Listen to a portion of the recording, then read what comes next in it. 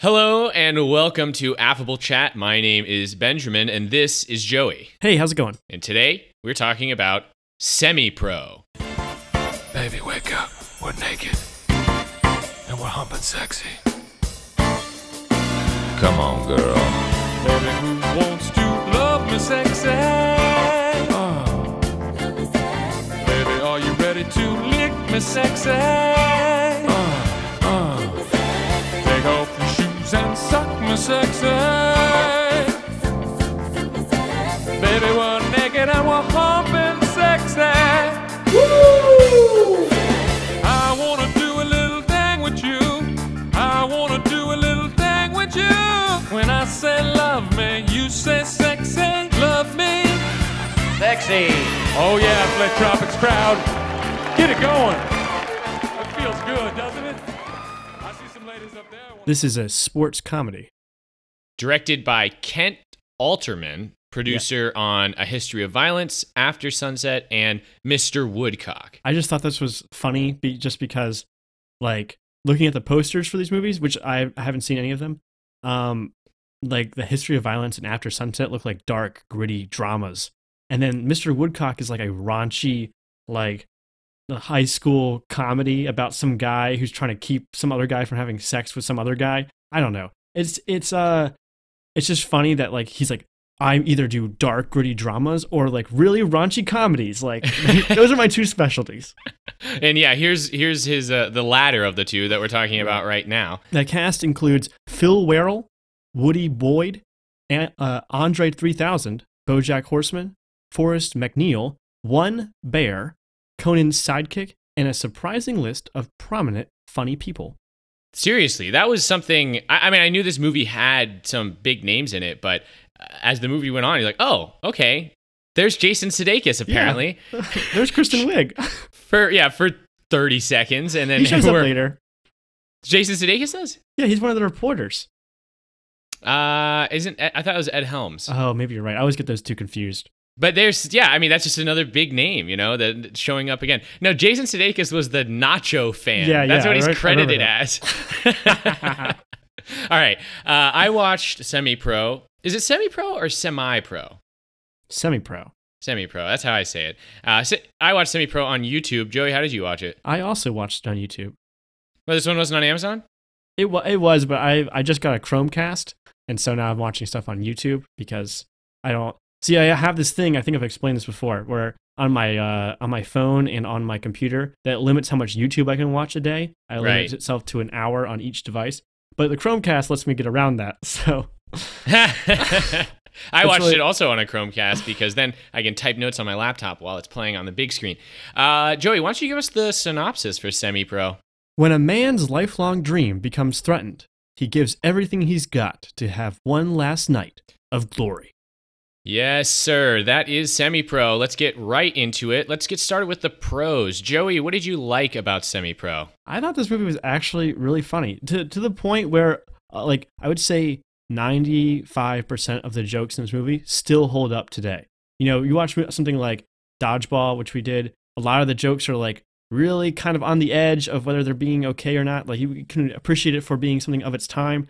But this movie, like, a lot of the jokes, although they are silly and kind of stupid, are not offensive in a way that's like, that cuts super deep. So, I don't know, I thought I appreciated it for that. I thought that Will Ferrell was excellent. The supporting cast adds a lot of humor and a lot of heart.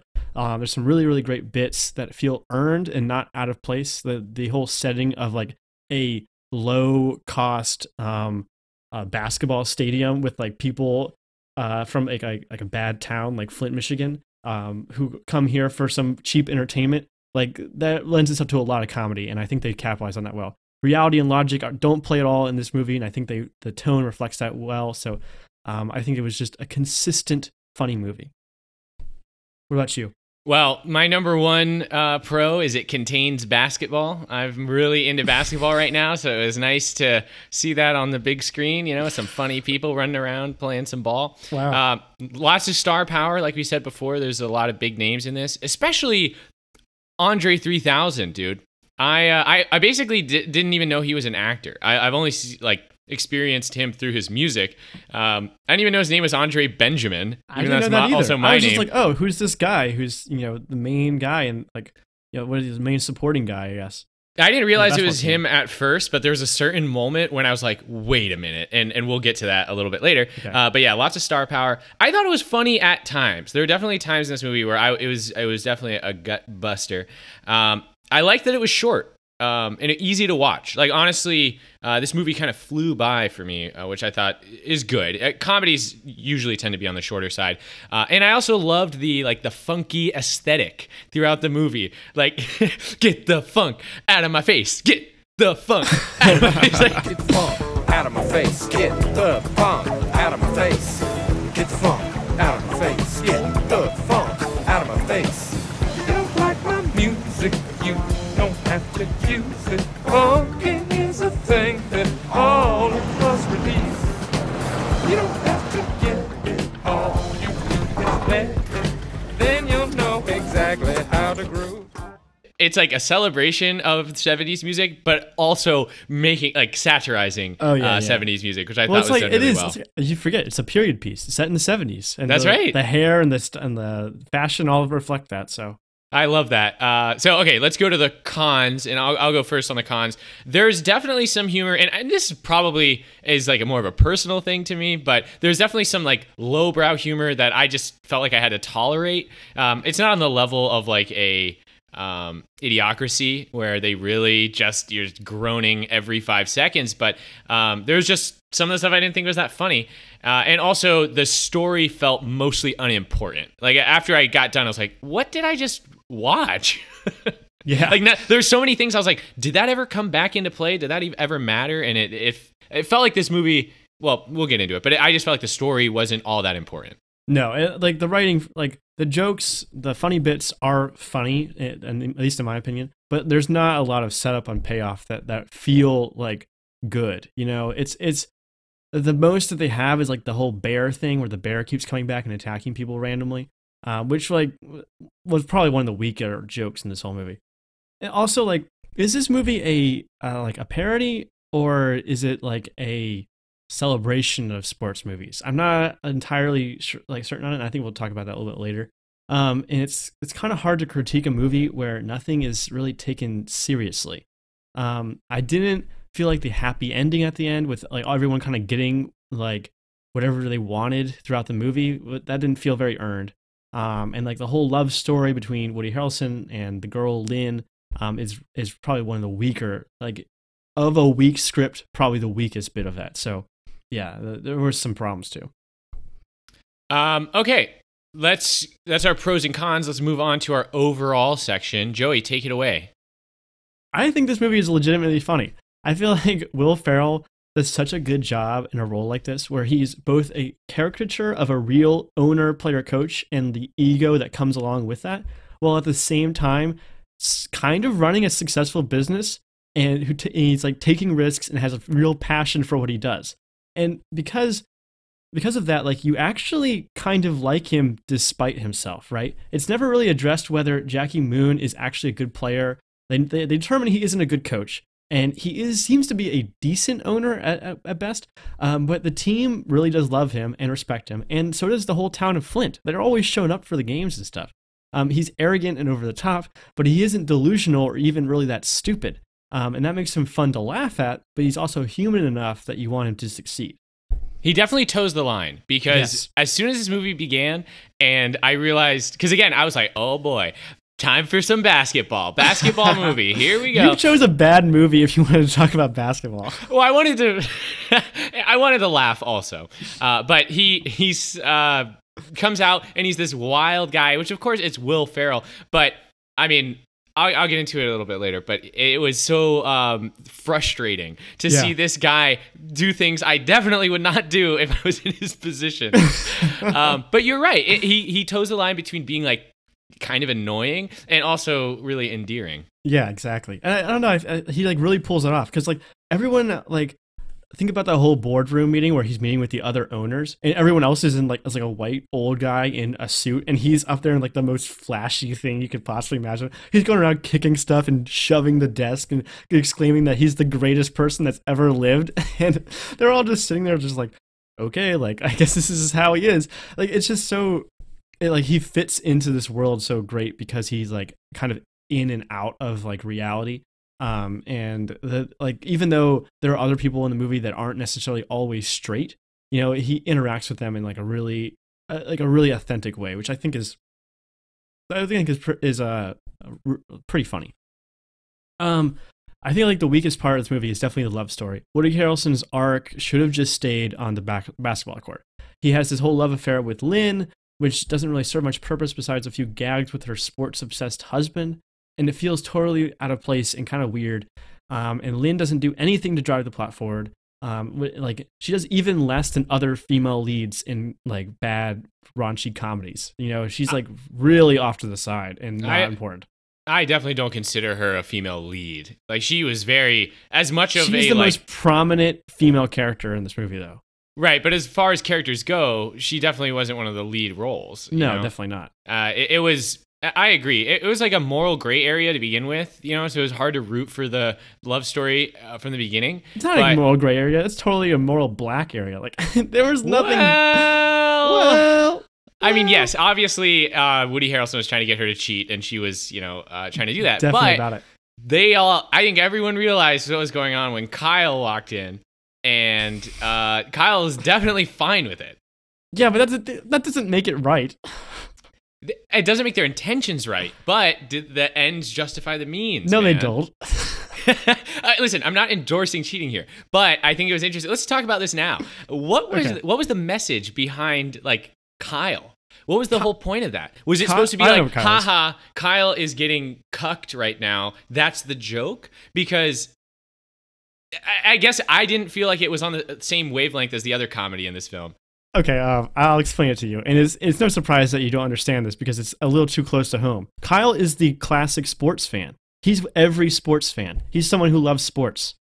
He's so obsessed with Monix and basketball and the tropics that he doesn't see Monix as a real person. He sees him as some sort of thing to be idolized and put on a pedestal, to the point where when he sees Monix having sex with his wife, this is a monumental moment for him. Because he doesn't see this as cheating. He sees this as like the best, his like sexual fantasies revealed, you know? Okay. But I mean, being a cuck, I know is like an online like slur basically, or a pejorative. Yeah. But I'm also of the understanding that it's a legitimate like kink. And some people actually get off on that, even when there's no sports athletes involved. So, I see where you're coming from. You're definitely right. That's the point of it in this film. But I was wondering if they were trying to bring some like awareness to people who are into being cucked. I sincerely doubt this movie has that much depth to it. That's what I was saying. I was like, wow, because I expected it to be like a whole thing and them to be like, ew, you're gross, like at Kyle. But the movie was kind of like, you know, this is happening. You know? So, I mean, I guess you're right. There is a little bit of acceptance to it, but it feels to me that the whole point of it is to make Kyle look stupid. And it's because Kyle loves sports. Okay, and I get that, because he was already looking like an idiot before that when he would do anything Monix said when he was obviously trying to get alone with his wife. So exactly, it does make a lot of sense. Chris D'Elia actually has a really good bit where he talks about how if you wear a jersey with another man's name on the back, that man is allowed to have sex with you. Like that's you. That's what you're agreeing to when you put that jersey on. That's a great rule, and I don't think that many people would be opposed to it.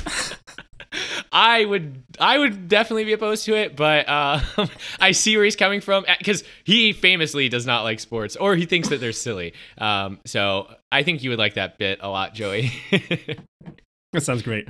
Okay, back to Woody Harrelson. So I feel like he was a really good addition to the conflict of this movie, but like they wasted a lot of time with him like going off with Lynn. If he remember when he first walks in and he introduced him and he's like, you know, a lot of you guys probably got punched in the face by this guy, or vice versa, whatever he says, right? Like, clearly Monix is this controversial figure, but he wins them over pretty quickly. You know, there's not like a lot of going back and forth and having to jive the team with him, right? So like I wish there was more of that, and then like that all coming together into some sort of culmination at the end, where like they never agree with Monix, but then it turned out he was right all along, or maybe Monix has to compromise on his like what his beliefs are for the betterment of the whole team, you know, like something like that. But it doesn't really happen as explicitly as I would have liked it. It leads to like a very simple story, and it removes this conflict, therefore the drama, in favor of more, say, bear wrestling scenes. Right. Deemed to be more important. Yes, clearly. No, I agree completely. Like, throw out the love story and focus more on Monix as a ball player, because as far as this movie goes, I feel like it's really like three players' stories, or three characters. It's the story of Jackie Moon, the story of Ed Monix, and the story of Coffee Black. And they have varying degrees of satisfaction that come at the resolutions of their stories. But I feel like we could have kept it at that and not included this, shoehorned love story. Well, like Coffee Black and Monix both kind of have actual arcs. Jackie, not so much. Jackie doesn't really necessarily learn anything by the end of the movie. But the other two, like, they actually do go through kind of a development and acceptance of a certain thing, and it does work out for them in the end, just like it works out for Jackie. So my impression of this movie, I loved the premise. The opening is really memorable because it's this ridiculous song, as you heard at the top of the episode. That's like let's fill up a bathtub with sweat. Like, it's gross, dude.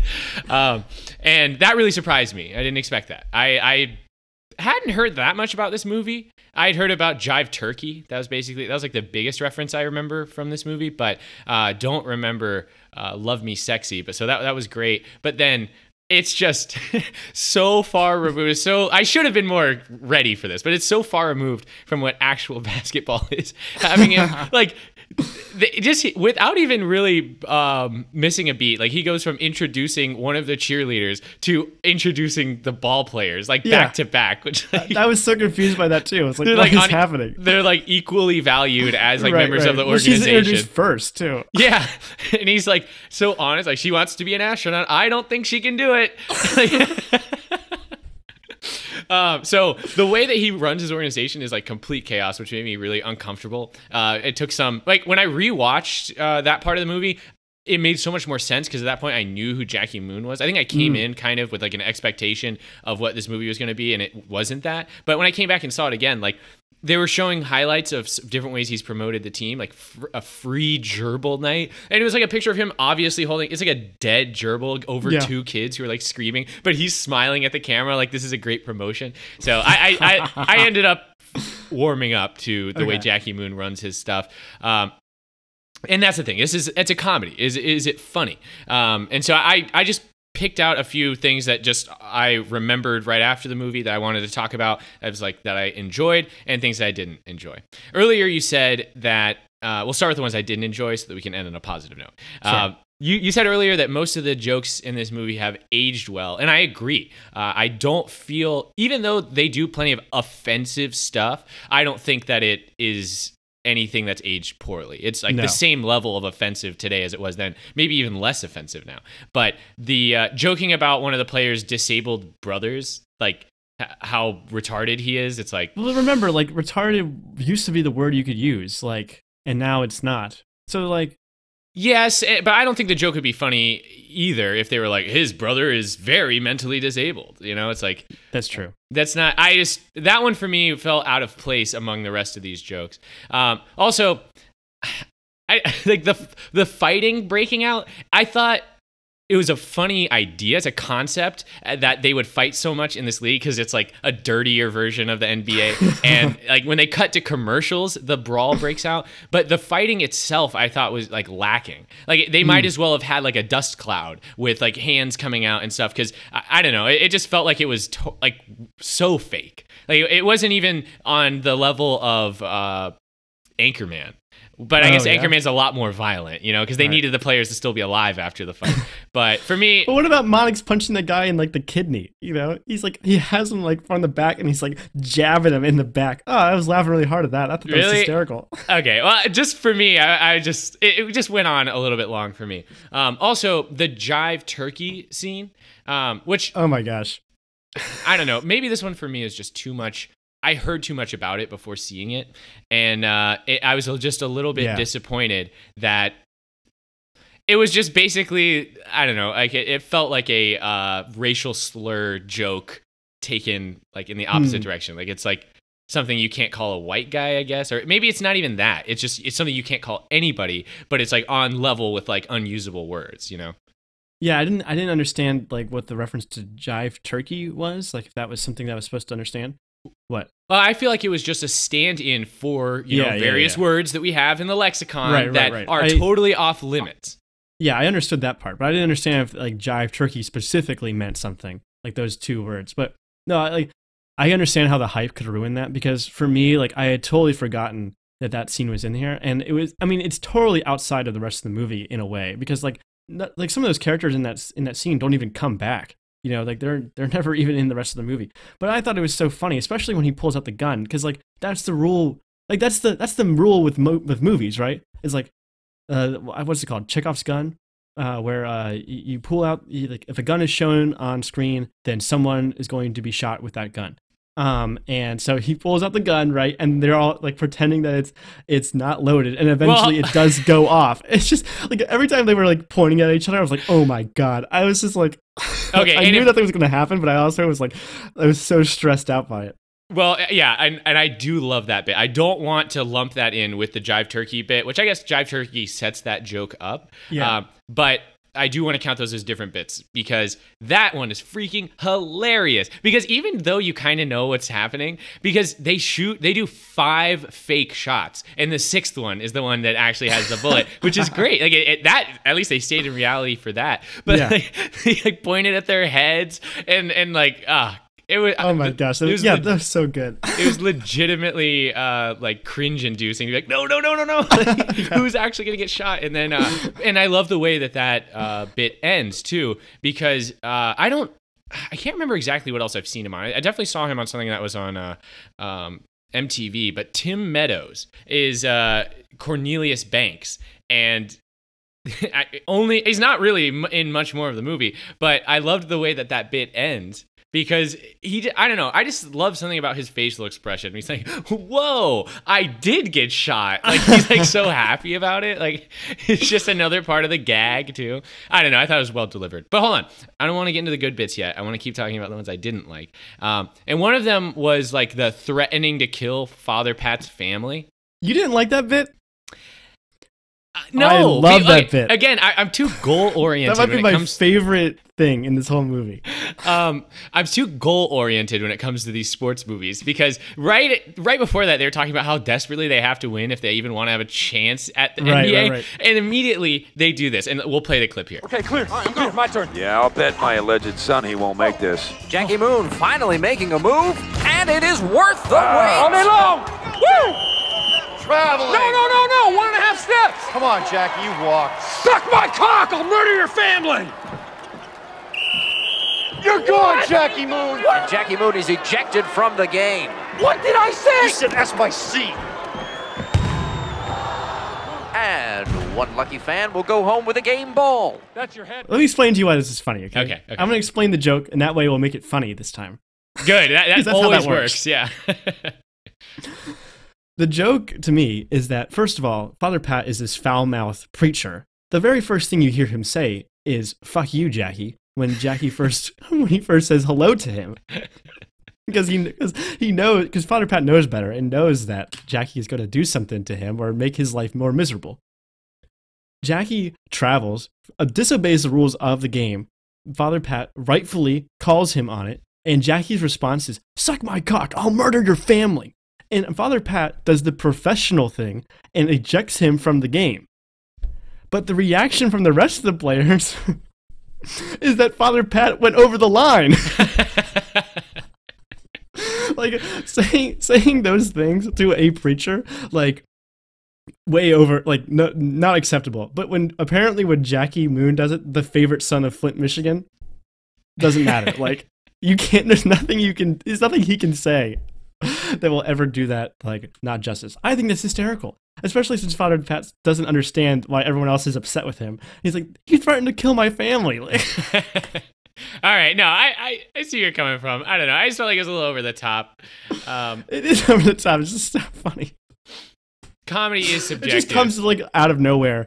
And the person is directed too, and the reaction from the rest of the people. No, I think it's great. It's a good one, and I look forward to it every time it comes up. The punting the ball into the crowd and having the crowd is like, and one lucky fan will go home with the ball. That actually might be true in the ABA, but I know for a fact in the NBA that's not the case. You have to bring the ball back. We've actually Isn't there only one ball? Yeah, we've talked about this on the podcast before, and they have to give the ball back because they have to keep using it to play. That's dumb. It's consistency, you know. The same ball that went in the first quarter is going in the fourth quarter. Spalding should like lobby against that. Well, then you might have a Tom Brady situation on your hands where people tamper with the balls, and obviously everyone knows that the different air pressure inside the ball is the only thing that determines the winner. So, little sports meme for you. All right, one last joke. I think you might agree with me on this one that I could have done without it. Was the whole bear scene, dude? Throw it out. No thanks. I liked Kristen Wiig. I wish there was a little bit more of her where she started hitting on Jackie. You know, she's like, "Hey, we're both wearing red," and he's like about to face the bear. Like he finally worked up the courage to face the bear, and she's like trying to distract him. Oh, I've been working with him for like a day. Yeah, but she's been working with cats for 12 years. I thought that was funny. Yeah. Yeah. I like.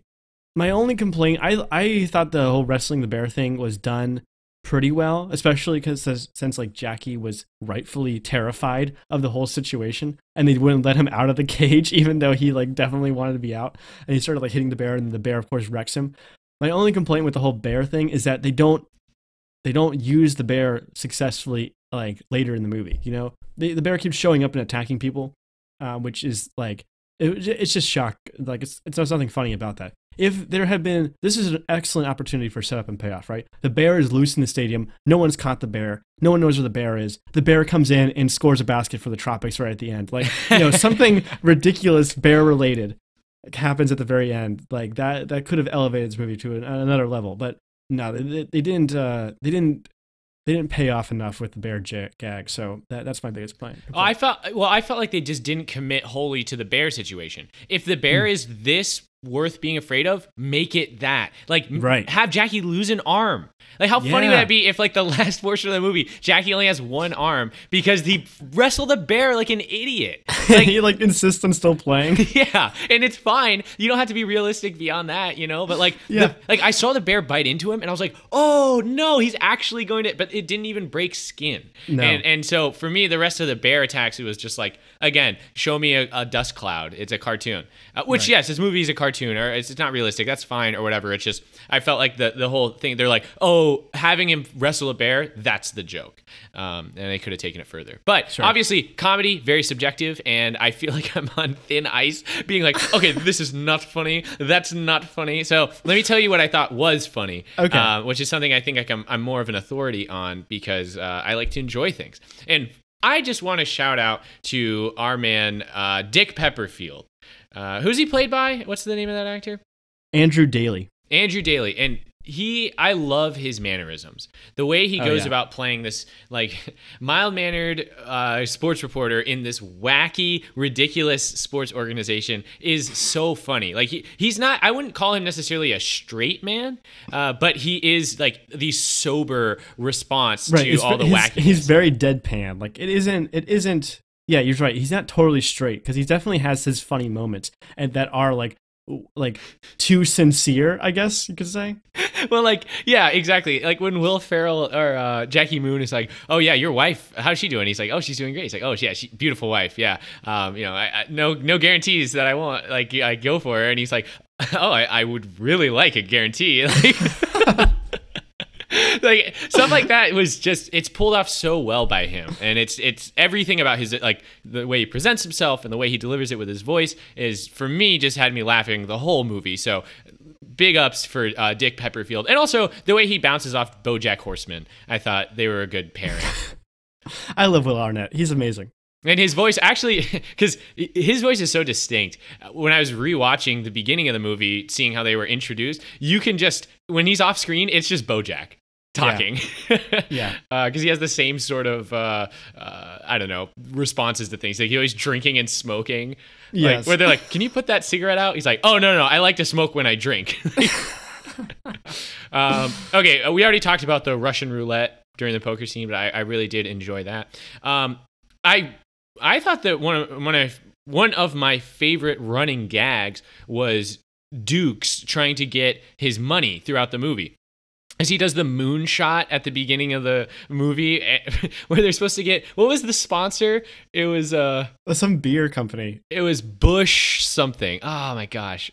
Bushman Beer? It must have been Bushman Beer. No, it was Bush Bavarian. And anyways, that whole thing of him, like, he started off just getting the giant check and Jackie trying to convince him that was the prize. And then, throughout the movie, he comes back still looking for his money. And then you have the satisfying, like, post-credit scene, or just like right at the end of the movie scene, where he finally does get his money, or at least some. Well, at least part of it, yeah. Yeah. I like that gag. I like the whole stoners are more competent than you realize gag that you see. That's kind of a cliche you see sometimes in movies, where it's like you think this guy doesn't know what's going on. You think he has no spatial awareness and anything, and it turns out he does something amazing. And this is the perfect example of that, where like he literally falls asleep, he wakes him up, he tosses the ball, it's a perfect shot in, and he's just like super excited. They ask him, and he's never missed a game. Yeah, and then they ask him what he's doing, like, what do you do for work, Dukes? And he's like, nothing right now. Yeah. I like that. I've seen that actor in other things too. He was in that show Human Target. He was really good, and he's also plays Rorschach in the Watchmen movie too. What? Oh my he's really gosh. Also, speaking of Bush Bavarian, I think it's important that we notify the audience that we are in fact having a couple of brews right now. What kind of brew are you brewing? None other than Bush Bavarian, dude, the finest. I'm not giving a free ad just because I'm drinking beer. I actually don't even like this beer that I'm drinking, so. You're also drinking Bavarian. If you're gonna drink beer, make it a Bavarian. I think that's what he says. I don't remember. Well, I just said I didn't like it, so. Also, the puke play. I thought that was one of the better setup and payoffs in this movie. And maybe you can make a case for some of the other things that don't pay off as like diversions or red herrings, because it's like, oh, not everything's going to come back. Like, remember when they all played basketball till they threw up? That obviously wasn't a thing. That was just that's a one-off. And then it comes back playing a huge role at the end of the movie, which I thought was good. That was like, that would actually work for a serious sports movie, I think. Yeah. So I loved that setup and payoff. I think that's exactly what it's invoking, actually, is like the play, that they set up earlier. So I don't know. It's like, it's good like screenwriting to have setups and payoffs, but it was pretty forced for me. Like, it was not. The puke play? Like, to have it come back like that is like, it's very much like we're doing this because we're making fun of sports movies, more so than it was like, oh, I set this up well. Well, I guess at that point in the movie, I wasn't convinced that this guy knew what he was doing when he wrote this movie. So that's why I'm saying that. Okay, fair enough. But I guess among many things that never came back, I'm glad I got one that did come back. And also, I'm definitely starting to see my like real life sports like influence like leaking into my expectations for this movie. Because I'm like, all right, you guys practice this play to the point where you could do it without using your brains.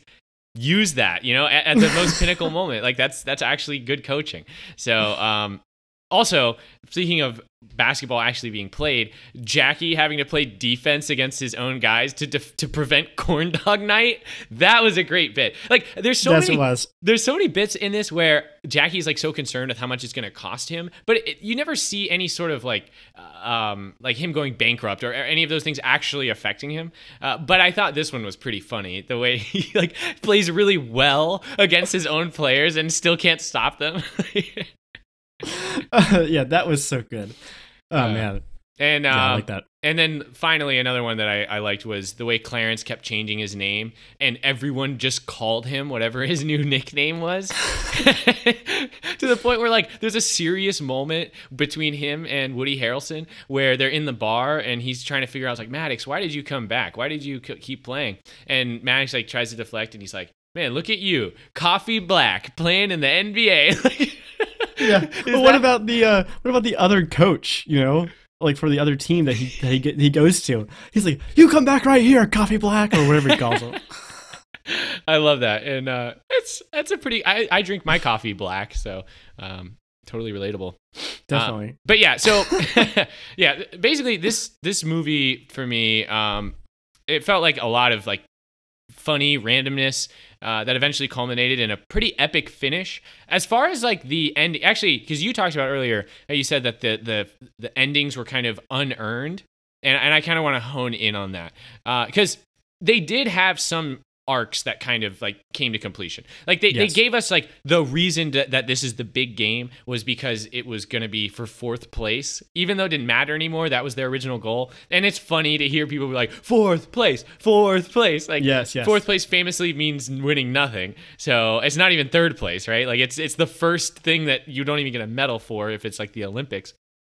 But also, they call it the Mega Bowl, and they just say the Mega Bowl. They just say it's the most important basketball game ever played, which I think is great. Like spoofing real sports, where you're like, because it is kind of funny, like the Super Bowl. There's like, oh, it's the Super Bowl. You know, this is the most important one. If you win this one, you're like immortalized. So they're like, okay, we're just gonna say that this one is the most important one, and if we win it, then we're the greatest ever. So I thought that was pretty. I was like, well, what about all the other bowl games that like literally don't matter? Like the Super Bowl is like the last game in like the tournament, right? Like yes. you play games up until the end, and then the best team wins. But what about all the other games, like all the college bowls, like the Rose Bowl? You mean like the Ace Outback Bowl, the Ace Hardware Spare Parts Bowl, or the Tostitos exactly. Fiesta the toilet bowl? Yeah, the yeah. The Taco Bell Nacho Grande Bowl. the StubHub Processing Fees Bowl. Yes, and again, if you look closely at any sport, those bowls all have justifications behind them. There's like ways that you qualify for them, and it's whatever. But I like how this just kind of makes fun of the entirety of sports and being just like, look, you just decided that this game is more important than the others because of sports. Like it's right. and it's kind of poking fun at that, which I thought was funny. Yeah, taking advantage of that in a way. So yeah, I also like that. But you see, Monix complete his arc. Well, first off, you just, I guess you close the book on Jackie because you finally meet his mother, and and through that, like, I don't know, he kind of had a problem with his like unearned fame, so sure. It kind of completes his arc when she's like, I forgave you for that or whatever, and she teaches them the alley-oop. Which, what did you think of that as like a plot device to help them get back into the game, the alley-oop? Okay, so I'm of two minds here.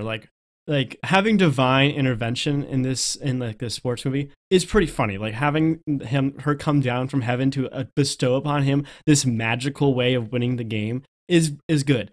Also the reaction to the alley-oop where nobody like understands what they just saw is priceless. That's one of the most iconic points of this movie. The ref calls a foul. He's like, no, two fouls.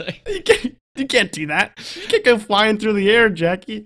And I love the way that the cinematography changes for that, because throughout this movie, I was kind of disappointed that they did a lot. It was more about the drama that was happening on the court than the actual basketball being played, right? Like it's not very cool from a sports perspective to see Will Ferrell and one of his teammates toss the ball back and forth, like, all right, give it to me, right back, okay, I'm ready, right back, not feeling it, but it's funny, don't get me wrong, but as far as like seeing cool basketball happen, it didn't happen much until this point. Then it's in slow motion, the camera is very wide angle, you can see everything, and it's very high definition, and I really enjoyed that. I felt like they saved that kind of perspective for the game to boost the impact of seeing an alley-oop happen, so that you as the viewer can almost feel what the people in the stadium feel as like this, like, oh my gosh, this is insane.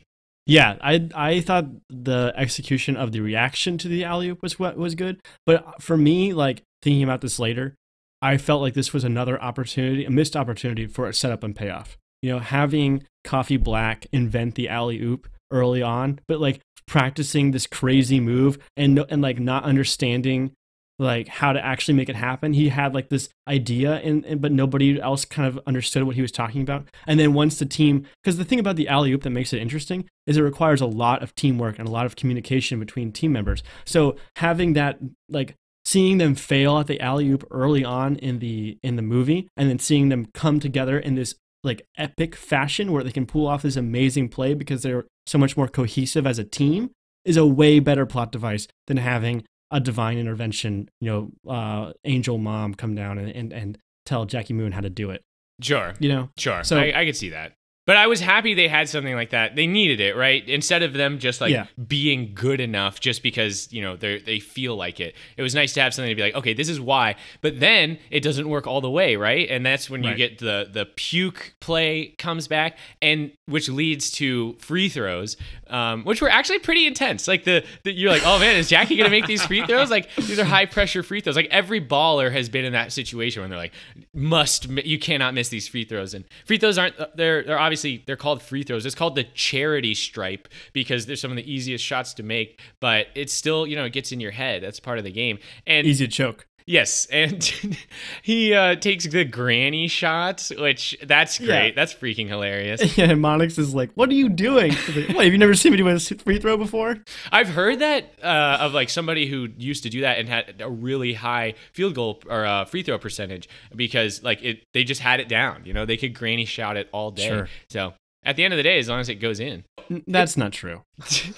I mean, you should probably just do it the normal way because that's not hard either, but it's I thought it was a funny inclusion in a movie about basketball to make fun of that. But also the way that it ends is pretty epic because Monix, I mean, for his character arc to be completed, he needed to, well, partially, I guess. It doesn't really solve the love situation, but for him to like finally be an accomplished player, a player who actually achieved something, who won a championship that he actually participated in and earned, he needed to make that game-winning big shot, and he got the putback on the missed free throw to win the game, which was pretty cool. I thought that was a good way to close the book, something I didn't expect.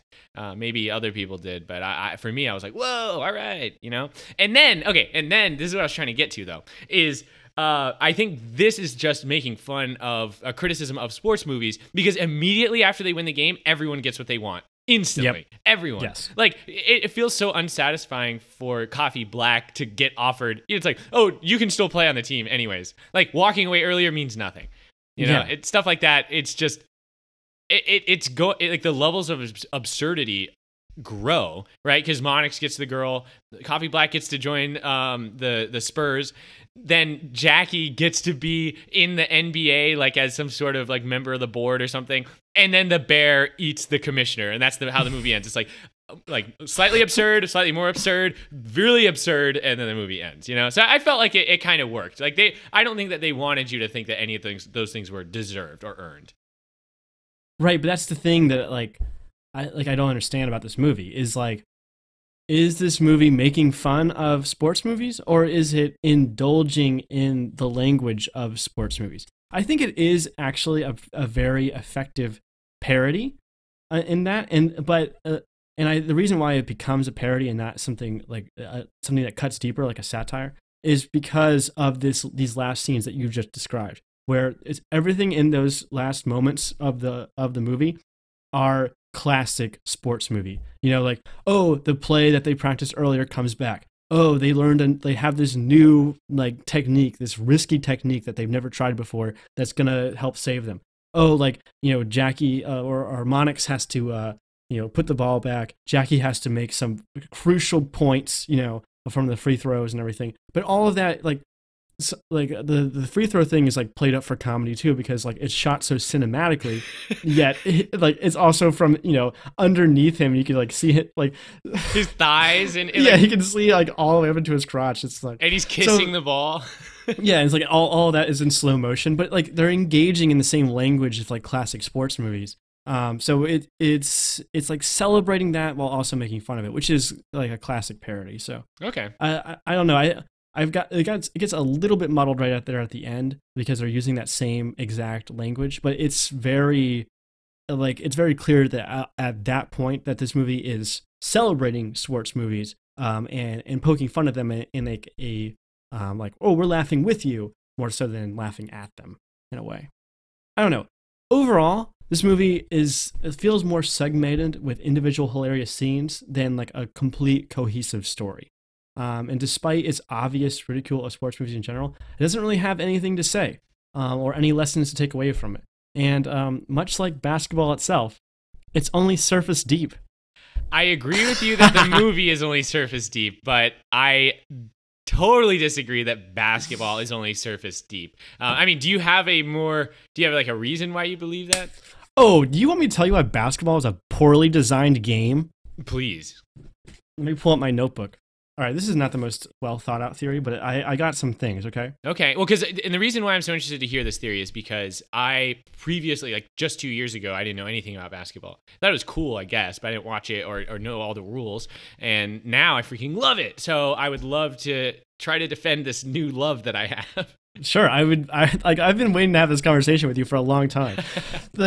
I want to clarify that like my problem is not with sports in general, it's with specific sports. And not that there's like the hype around it and everything. I understand why people get excited about sports. There have been sports that I've been excited about myself. But like basketball and football, like these very monumental pieces of like culture, like I can't stand watching them. And the reasons for me are laid out pretty simply to me. First of all, timeouts. Timeouts ruin basketball, right? The last 5 minutes of a basketball game last forever because they're always pausing the game to do something. I've asked people why they do this, and I can't really get an answer that I'm satisfied with. Like, it's supposed to be like you're interrupting the flow of the other team, or like you're strategizing on the fly. But like, aren't you doing that throughout the game anyway? Like, aren't you strategizing throughout the game? The point is that like, I understand what the point of timeouts are, but they're used in a strategic way, which I think is smart, but it ruins the flow of the game. There's no, like, you play and then suddenly you're stopping and you're waiting and you're stopping and you're waiting and you're stopping and you're waiting. And you're like, oh, like, at that point, like, sometimes it's obvious, like, oh, the game's over at this point. They're just stalling for no reason. Sometimes it's like, oh, they're separated by only a couple of points. If they go out there and do their thing, like, this could go on for a little bit longer. Doesn't matter. We'll just keep pausing it. And it's like, it ruins the whole like buildup of the game that you've just watched. You know, like, I don't know how to fix this necessarily, but it's bad game design to like make your most climactic portion so segmented. Okay. No, I think that's a valid criticism. It's as somebody who, I don't know, like you get used to it, I guess. That's a terrible thing to say. Oh, that's just the way it is. Yeah, no, that's a red flag for me. Like, that's the way things are. Well, because your argument is that the game happening continuously, like the clock continuously running, that is inherently better than having these breaks. And some people would argue that those breaks are an important part of the game, and it wouldn't be as good without them. They're not playing. Right, but it could be strategizing. It changes the way that the game is played. You're not seeing the strategizing. You're not right, as a privy fan, to the information. Not, but then you see the results of the strategizing right after. It's the same reason why... Not right after. It takes 30 seconds. And a commercial break. Yes, after I mean right after, meaning once they've begun playing again. If they could do all Maybe that they stuff should be better players so that they can strategize on the field. They do that as well. But when you have these, like you said, when it's close and things are important, they have to make the right decision. And that's what separates like the great coaches from the ones that aren't that great. Because those great coaches aren't even playing and they can impact the game in a way that gives their players a better chance to win. And yeah, I agree. As a fan, it sucks. And especially if you're not super invested, you just want the game to end. Yeah, it can be the most frustrating thing ever. But I got to defend basketball on this one because it is part of the game. Yeah, and it's maybe you could say, like, I prefer the way soccer works, where it's two continuous halves, mostly because you don't have to deal with the ads to watch. Yes. But it's a different game. That's a big part of it. Like, you're not sitting, like, unless you're in the stadium, which I can understand a little bit because like the feeling of the crowd and everything. But even then, I've been in stadiums where like you have to pause and wait for the game to be over. It's like like get on with it. Like we want to know what happens. We want to know what happens. Why are you doing this? You know, it's like you're watching a movie, right? And they have some epic lightsaber / gun battle at the very end, and they're stopping every 30 seconds to discuss what they're about to do. You know, like just shoot the guy. Like, you know, like we could have done this earlier. No, that's you know? an overly simplistic way to look at it.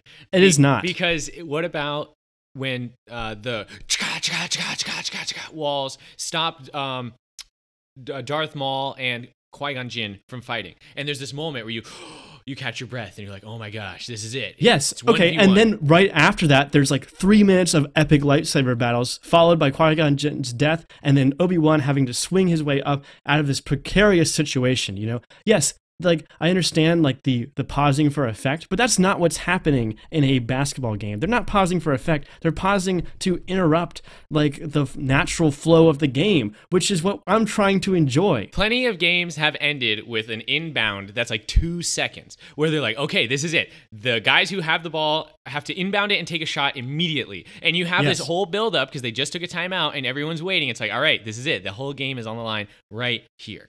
And I think that doesn't necessarily make it worse than if they had just, you know, gone cruising straight towards that last shot.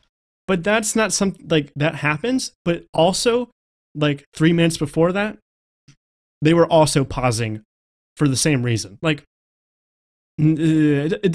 it's ruined by that. If they're, you know, if they had one timeout, you know, and they could use it at the very end, right? Like maybe I could forgive it. But it's just like, it makes too strategic sense for them to do this, that they obviously do it. Yeah. And that's playing by the rules of the game in an effective way, which I like, but that just means that the game is designed in a poorly designed fashion. It's actually interesting how frequently they change the rules to basketball. Like, it seems like basketball is pretty simple and there's not that many rules, but there actually are a lot of rules and they're constantly changing. Like, I've been playing 2K, the official NBA basketball video game, and part of the game is to, like, when you create a franchise or whatever, is to like attend the meeting for all the owners and to vote on rule changes to happen in your game. Because for it to be truly simulation, there have to be rule changes because that's just going to happen in real life. That's kind of cool. So yeah, maybe you should attend that meeting and let them know there's too many timeouts. I think it would be interesting if they had less timeouts. Football only has 3 timeouts and soccer has none. If you want a timeout, you got to wait for someone to get injured. Well, speaking of like the origins of basketball in a way, did you know how basketball was invented? Some Canadian did it, right? Was it basically because they, here's the story as I understand it. There was a bunch of kids in high school, and they had some sort of power outage or something where like they needed, like all the kids were in the school, they couldn't leave and they couldn't go outside. So they had to find some way of entertaining them. So this guy comes up with this game where he hangs baskets in the gym and then they have to shoot balls into the basket. Like, I take fundamental, like, I feel like this is the very nature of the problem in a way. It's like, oh, this guy came up with this idea in like an afternoon or in like 10 minutes. And this is the game that everyone celebrates as being so great and like an achievement of like physical prowess. You know, like I understand that they've developed the rules and everything, but like from the very start, it was very unbalanced. Like because the guy came up with it in an afternoon. And it was never meant to be deeply studied like other games are. So it's just, there's problems with the very origin of it, in my opinion. I disagree. But I fear that we're straying too far away from the situation at hand, which is talking about this movie. Maybe we can do a little more research and then sit down and have a real discussion about the sport. Oh, you want to have more research? Because I'm ready to go. I think that you're wrong, though. Like, basketball is famous for being one of the most predictable sports because of the number of iterations that happens. You basically know who's going to win from the beginning. And isn't that a problem? Well, it's just the game has been it's like the most money ball kind of game where you can figure out which stats matter and which stats don't. And you can maximize your efficiency by doing those things.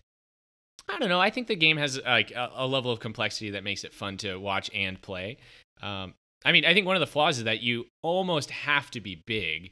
Like that's a flaw. There's a certain point where like your size does definitely become like if you're shorter than 6 foot, you're pretty much doomed on the court. Yes. But that doesn't mean that people who are bigger can't play the sport well. Like it's at least it works for those people. Sure, but it's also like it removes that element of strategy in a way. You know, it's like, oh, we have to select people that are bred to be this. Like, there's nothing like, there's no alternative path. You know, there's no other way that's equally as good, but like requires a certain level of skill in a certain area. Well, you could argue that being a skilled 3-point shooter can work at any height, or even just a really skilled like distributor. Because there are some short guys who have done well in the NBA, like Isaiah Thomas for the Celtics.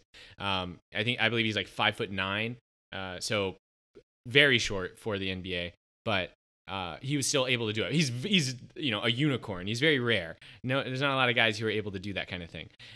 So yeah, I guess that exact same criticism works for football as well, because genetically I was not born to play football. There's no reason to put me on the field when you could put someone who's taller and heavier than me. And there's no like amount of strategizing or like training in that area that's going to make you excel in that sport, which I feel like limits the amount of like variability and the amount of cool things you can see happen on the field. You know, no one's going to come up with a new way to play football. The best way has already been figured out. Same with basketball. Well, that's not true. There's new true. strategies coming about all the time, and people try to figure out new, sizes or people who are a more common body size that you can. You mean bigger? You can find to taller. That's not find a taller guy. That's one of the things that's happening right now. Quest in to find NBA. the tallest guy. The big man is famously missing from high scoring NBA offenses right now because 3-point shooting has become so prominent. Steph Curry is by far the most prominent 3-point shooter in the NBA. And he's not that tall. I believe he's 6 or 6'1". And yeah, that's tall for normal people. But in the NBA, there are guys who are a full foot larger than him. But Steph Curry still puts a much larger impact on the game. And it's not because he's bigger than them or jumps higher than them or any of that. It's because he's a more skilled shooter. So I think you... So you brought up 3-point shots a couple of times. Like, 3-point shot was invented because of the problems with dunking. Dunking was so overpowered, and because the taller people always got those dunks, they had to invent the 3-point shot in order to balance out the game somehow. Yeah, for the first decade of the NBA, all the MVPs were centers. Right, and they were all trying to dunk. Like, dunking was the thing, and not just because it was almost a guaranteed points, but because it was exciting for the fans. Same, and the 3-point shot was meant to be a compromise to that, like an alternate route. But what this also causes is that almost every shot that's shot from, like, if you look at a heat map from where shots are taken on a basketball court, they're almost always from the exact same spots. There's like this ring around the basket where they're always taken. And that like implies that the game always comes out to the same way. There's never a new way to shoot a basket. You always come from the same spots. You always stand at the same spots. The games are always the same. That's too simplistic. You're implying that the mid-range does not exist. And the mid-range is very much still alive. I know that it's less likely to happen because 3 points are more rewarding, and shooting near the basket, the closer you get to the basket, the higher the chances that it's going to go in. Yes, there's a whole area inside of the mid-range that's hardly ever used. There's just nothing there. You either shoot from as close to the basket as you can, or right on the 3-point line. That's the only places where baskets like matter. Again, when you use absolutes like only, I have to disagree. Because, for instance, the Warriors on their 3 championship runs that they went on, they all had one player in common, Sean Livingston. I mean, they had other players in common, but also Sean Livingston. You may not have heard of him. He's not the biggest, flashiest player, but he was able to retain a roster spot on the championship dynasty of the Warriors because he is money from mid-range. He shoots over 50% from the mid-range. But that's all he does. He's not big enough to be dominant at the hoop. He can't shoot a 3, but he plays good defense, and he's money from the mid-range. So they're like, okay, Sean Livingston, only take mid-range shots. And guess what? People don't defend against it as well. Mid-range. So he has carved himself out a niche that's allowed him to stay on one of the best teams in the league because he has mastered the art of the mid-range, and it's still part of the game. There are I understand that, the guys who are at the top of the game, like the guys who are best at the rim are the biggest and the strongest, and they have like they're good just because they were born, right? And they had to master some skills, obviously, but no one else could be as good as them because they don't have their physical gifts. And then the guys who shoot from outside, they're good because they've mastered that shot. But there are other ways to still be good at basketball, and those things play themselves out. That's why we watch the sport, to see who's figured out some new thing, who's got stuff that's going on that is different this time, and maybe they can find a way to win it. So I understand your criticisms, and but I feel like if you wanted to, which I don't think you do, but if you wanted to, and if you spent enough time with the sport, it has a little bit more depth. I guess this brings us back to the very beginning. It's more than surface level. I actually follow a bunch of like really talented content creators on YouTube who are constantly explaining the sport of basketball. And the longer I spend in that world, the deeper and deeper it goes. So I might not have all the reasons for you, might not have all the stats or the numbers, but I guess we'll have to agree to disagree because I think basketball is pretty in depth. Okay. I think we should move on. We should, though. I was like, wow, this actually might end up being one of our shorter episodes. Nope. 20-minute non sequitur. All right, let's go ahead and do our quotable moments then. And now, the moment you've all been waiting for. At 6'5", a solid, meaty 215 pounds. Your pregame announcer, your owner, your coach, your pop singing sensation, but most importantly, your power forward, yours truly, Jackie Moon!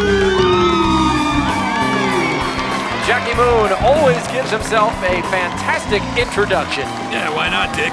It's his team, his money, and his tunnel of beautiful ball girls. Oh, speaking of money, Lou, did you get paid this week? No. So I like this introduction of Jackie. First, he introduces himself as being one of the greatest players of all time. And then the announcers also give him a bit of a introduction as well, proclaiming him as the owner, player, coach that is Jackie Moon. I don't know. I think this is just a great setup for his character. It does a lot in this little tiny moment where it's like, oh, he's in charge of this whole operation. This is all his dream. And also, he's out of money and doesn't know what he's doing. It's it's a great introduction to who he is, especially the part where they don't get paid because he's always in money trouble, this Jackie Moon. Yes. That never stops him. It never does. All right, I got the next one. All right, let's not get too excited. Yes! Give me 10, Norton! Everyone can eat shit! A big bag of shit! I'm the greatest man in the world! Woo! This is when he finds out that the ABA is merging with the NBA, and he takes full credit for this operation, even though he had nothing to do with it. And he proclaims himself to be the greatest man in the world. I think this is another great example of Jackie Moon's own ego at play here. Huge. His huge Yes. ego. This is the part where I was like, okay, I don't like this guy very much. And he's like throwing around the desk and he's cheering and everything. And he like can't listen to anything else that's happening. Only thing he cares about is like that he saved his team. He did it. Everyone else doubted him, but he did it. It definitely shows you how important it is to him that he has this basketball team and that it survives, you know? Exactly.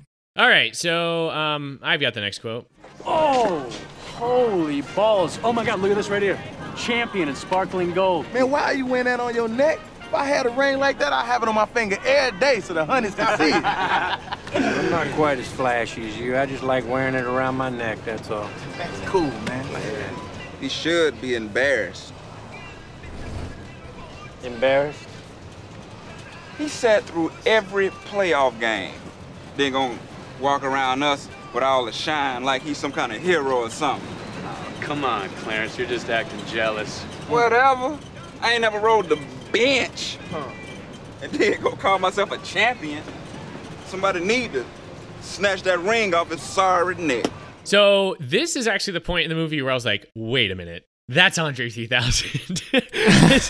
The way that he says bench is so, you hear kind of the vibrato in his throat, like in his voice. And that's when I paused the movie and I was like, is this Andre 3000? And I looked it up and it was him. I was like, what is he doing in this movie?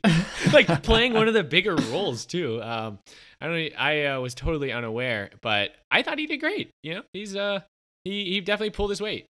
And what a awesome, like I would love to play a like the best player on a team in if I was going to be in a basketball movie. Yeah, easy sell. But he brings up a really interesting point.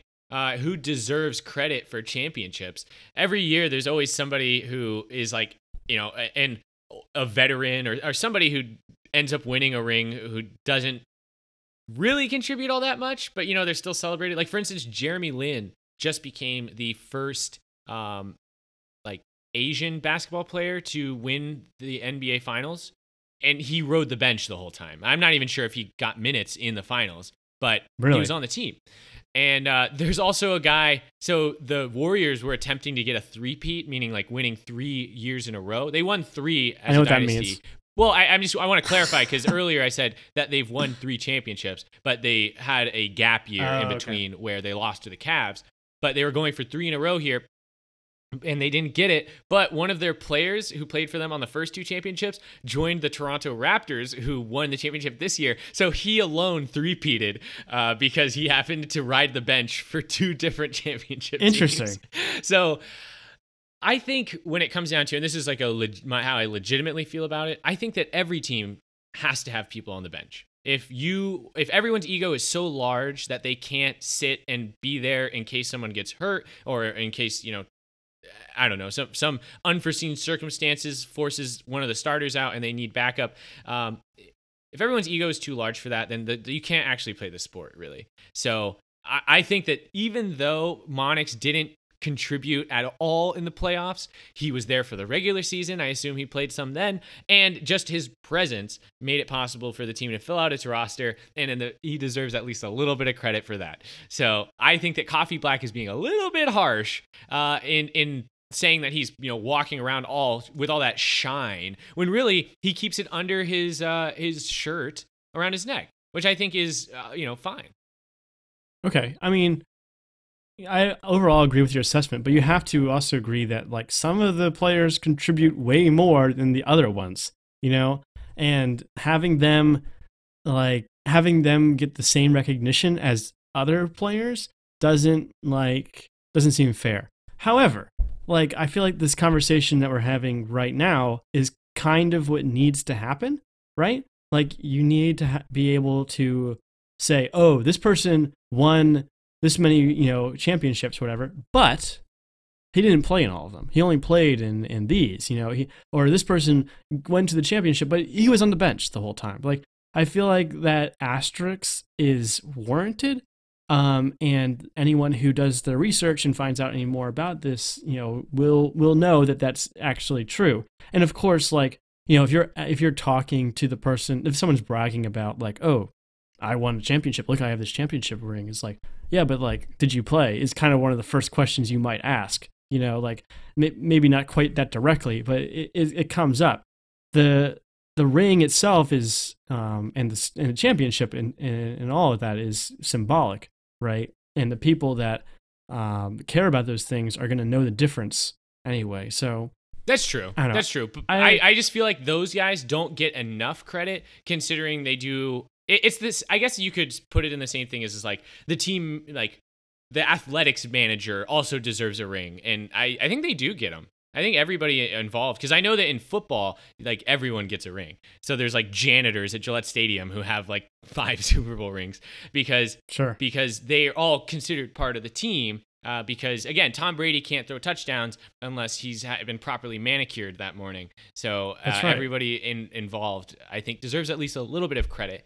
And I think even though it's pretty cut and dry that he didn't play in the playoffs, Monix at least deserves to have the ring around his neck. I think that's a solid middle ground place to rep that memorable year of his life. At the very least, it's I got to witness an NBA championship right up, Yeah, I was front row seats the whole time. I had best seats in the house.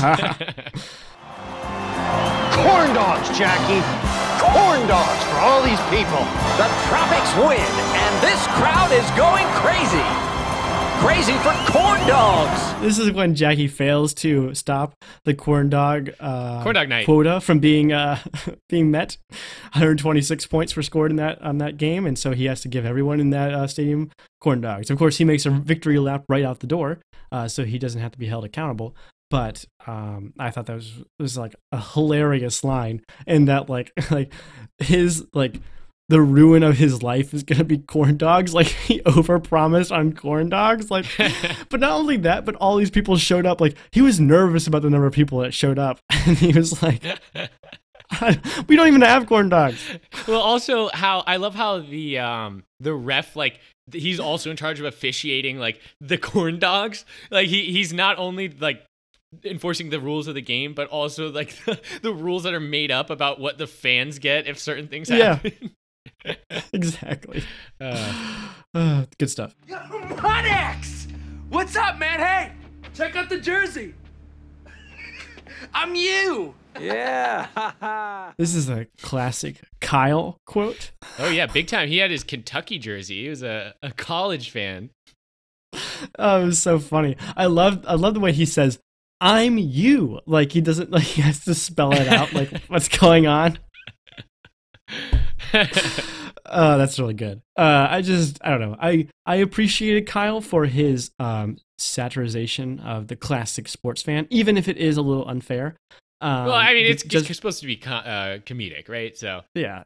Well, so this also leads to the next scene, right? Because if that's how he really feels, if he's like, "I'm you," then what happens right after only makes perfect sense.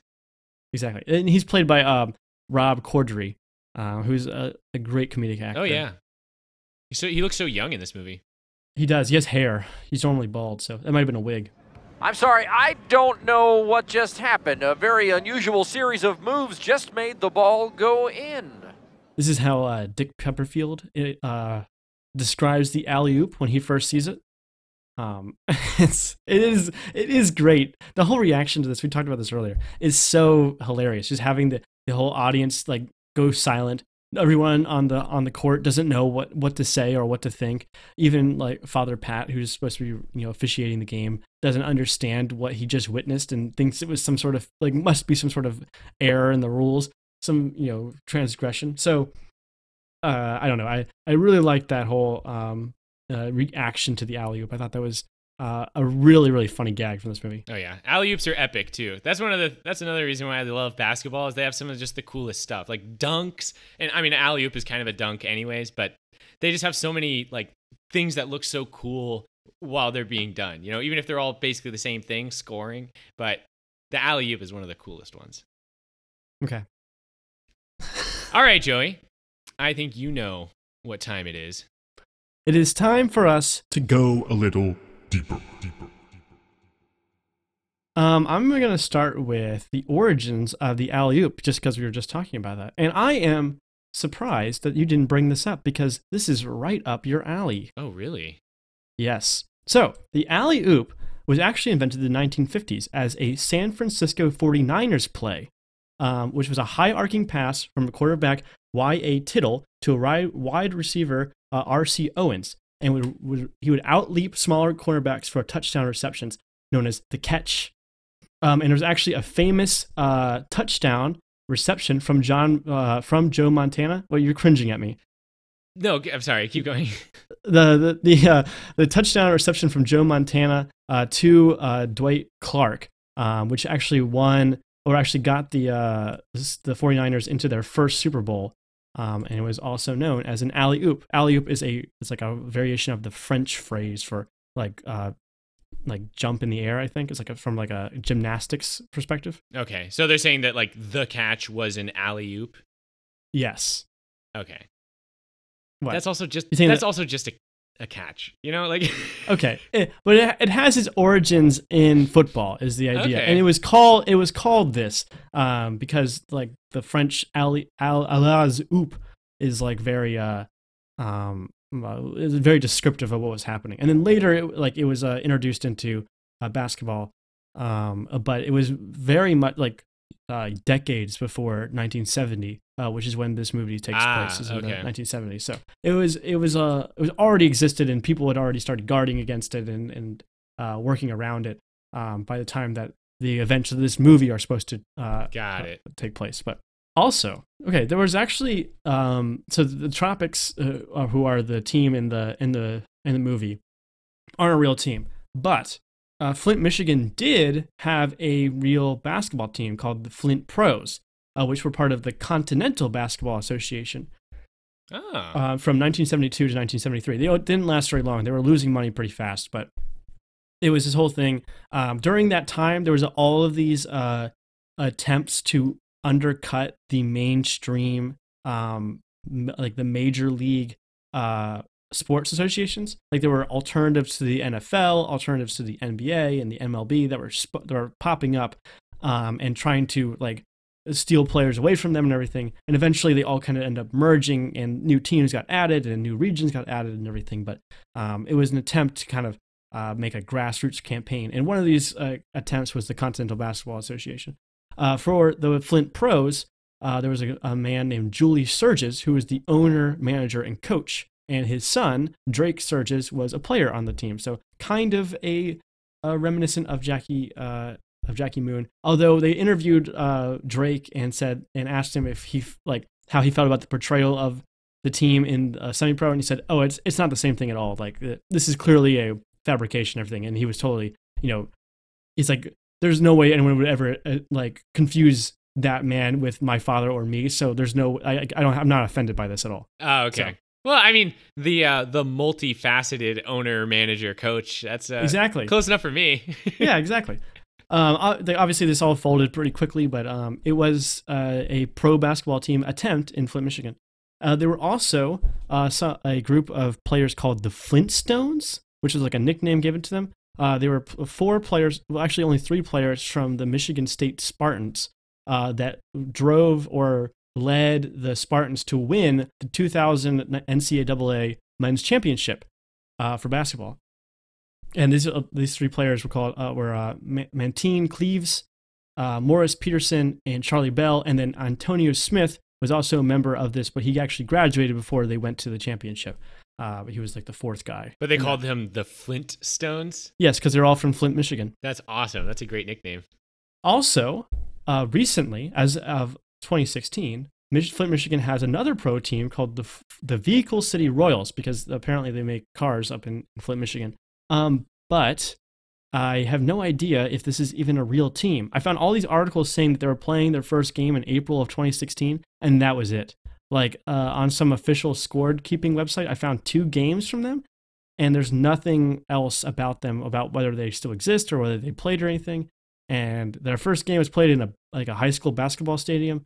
So I don't know if this is real or non-existent anymore, but it was an attempt at a professional basketball team in Flint, Michigan. Well, Vehicle City is definitely right. Remember when they were talking about how Jackie Moon is like the greatest person who has ever lived from Flint, Michigan? Yes. And they're like, yes. You contribute more to Flint, Michigan than any other human. Yeah, and there's like, well, maybe excluding Henry Ford, yes, definitely the best. Yeah. Okay, one last thing to talk about. And this is parody versus satire. And I want to kind of get into like what the differences are. Is this movie a parody or is it a satire? And like the differences are subtle, but they're important. A satire uses the format of the thing to tell you why this thing is fundamentally flawed. It's almost like it seeks to destroy the thing that it's parodying or the thing it's using. A great example is Watchmen. Watchmen uses the format of a comic book or a superhero story to tell you why superheroes as a concept are fundamentally flawed. And it uses all the same tropes that you recognize from other superhero movies and or comic books or whatever, and deconstructs them in a very complete way, you could say. There's lots of satires out there. Jon Stewart, everyone who's descended from Jon Stewart, who does their own shows, is kind of a satire on the typical news network. Team America World Police, great example of some satire. That's a great movie if you haven't seen it. I've seen parts. The guys who did South Park. Parody, on the other hand, uses the format of the thing to celebrate some aspects but make fun of others. It kind of seeks to improve. Examples of that are like The Lonely Island, who they make fun of music, or pop music at least. Spaceballs, the movie Airplane, Vampires Suck. Remember that terrible movie talking about Twilight? This is saying, we're making fun of this thing, but we're also kind of celebrating it and showing like some of the great parts and using some of those parts to show how this thing could be so much better. And I think this movie falls into the parody category. And the reason is because it has all these elements of kind of a classic sports movie, but it's all undercut, sort of. Like, the example, them winning 4th place, which in the end doesn't even matter. Like, their quest to win 4th place means nothing by the end of the movie. There's all the ridiculous stunts for promotion, like Corn Dog Day or the $10,000 possible shot, the bear wrestling, the under the sea dance with the costumes. The choreography. That was amazing. One of my favorite bits. Then there's the crazed fan who's obsessed with the tropics, who's seen as like this person to ridicule, Kyle. And then Jackie Moon being this one-man operation who has like this vision, but he's also kind of delusional and crazy. And then, of course, the new technique of the alley-oop to win the day and all that. So like all the classic sports movie tropes are come into play, and then they're kind of undercut in a way, but they're not enough for it to be super biting. It's more like, oh, sports movies are great, but they have some, they're also kind of silly, aren't they? And this movie kind of takes that to the next level. Yeah, I agree. I would say parody more than satire because it, I don't know, it wasn't biting enough. It's not. No, definitely not. It didn't make me hate sports movies. It doesn't. Yeah, and it doesn't have anything really to say at all. Okay, well, I think that leads us straight to our ratings. Do you want to go first to rate Sure. Semi-Pro? I give this movie one Hail Mary shot from across the court. Oh, nice. Mine is kind of similar to that. I give this movie $2,300 cash when $10,000 was promised. Good. That's a good one. All right, Joey. That's it for Semi-Pro. Do you want to tell everybody what we're going to do next? The next movie we're doing is called Sorry to Bother You. Yeah, I don't even... This movie's pretty recent, right? Yes. I can't even remember if I've seen like ads for it. You are not prepared to watch it. Oh, no. Can I get prepared, or am I just... There's nothing I could say that would possibly prepare you. Excellent. I knew the twist, and I was still horrified. Oh, God. All right. Well, I'm looking forward to it. But we still have a phone line, don't we, Joey? Yes, we do. Do you know what our number is? I think it's 833-600-CHAT. Yeah, that's right. 833-600-2428. Call us anytime. We're always available. That's right. Call us up, leave us a message, and we'll play it on the podcast. Operators are standing by. It can be anything you want. We promise we'll play it because we're paying money for this service. We're paying money to have a phone line that you guys can call into. So please make our money worth it. So that one more time, that's 833-600-2428. Yes, 833-600-CHAT. That's right. And also, don't forget to subscribe to us on iTunes or wherever you get your podcasts. And don't forget to leave us a review. Yes, those help us so much, really. If you're still listening right now, go write that review. Or at least give us 5 stars, please. That helps so much. You can reach us on Twitter @AffableChat or send us an email, affablechat@gmail.com. And we also have a YouTube channel, which is known as Affable Chat. Just search Affable Chat. Yes, we are. It's that easy. But that's going to do it for our episode on Semi-Pro. So for Affable Chat, I'm Benjamin. And I'm Joey. Thanks for listening. Thanks for listening to Affable Chat. We're available on iTunes, Spotify, Google Play, SoundCloud, or wherever you get your podcast. If you enjoyed this episode, please leave us a review. We would really appreciate it. If you have a question, comment, or want to request something for us to talk about, you can reach us at our Twitter account @AffableChat or our email, affablechat@gmail.com. Once again, thanks for listening, and we'll see you next time.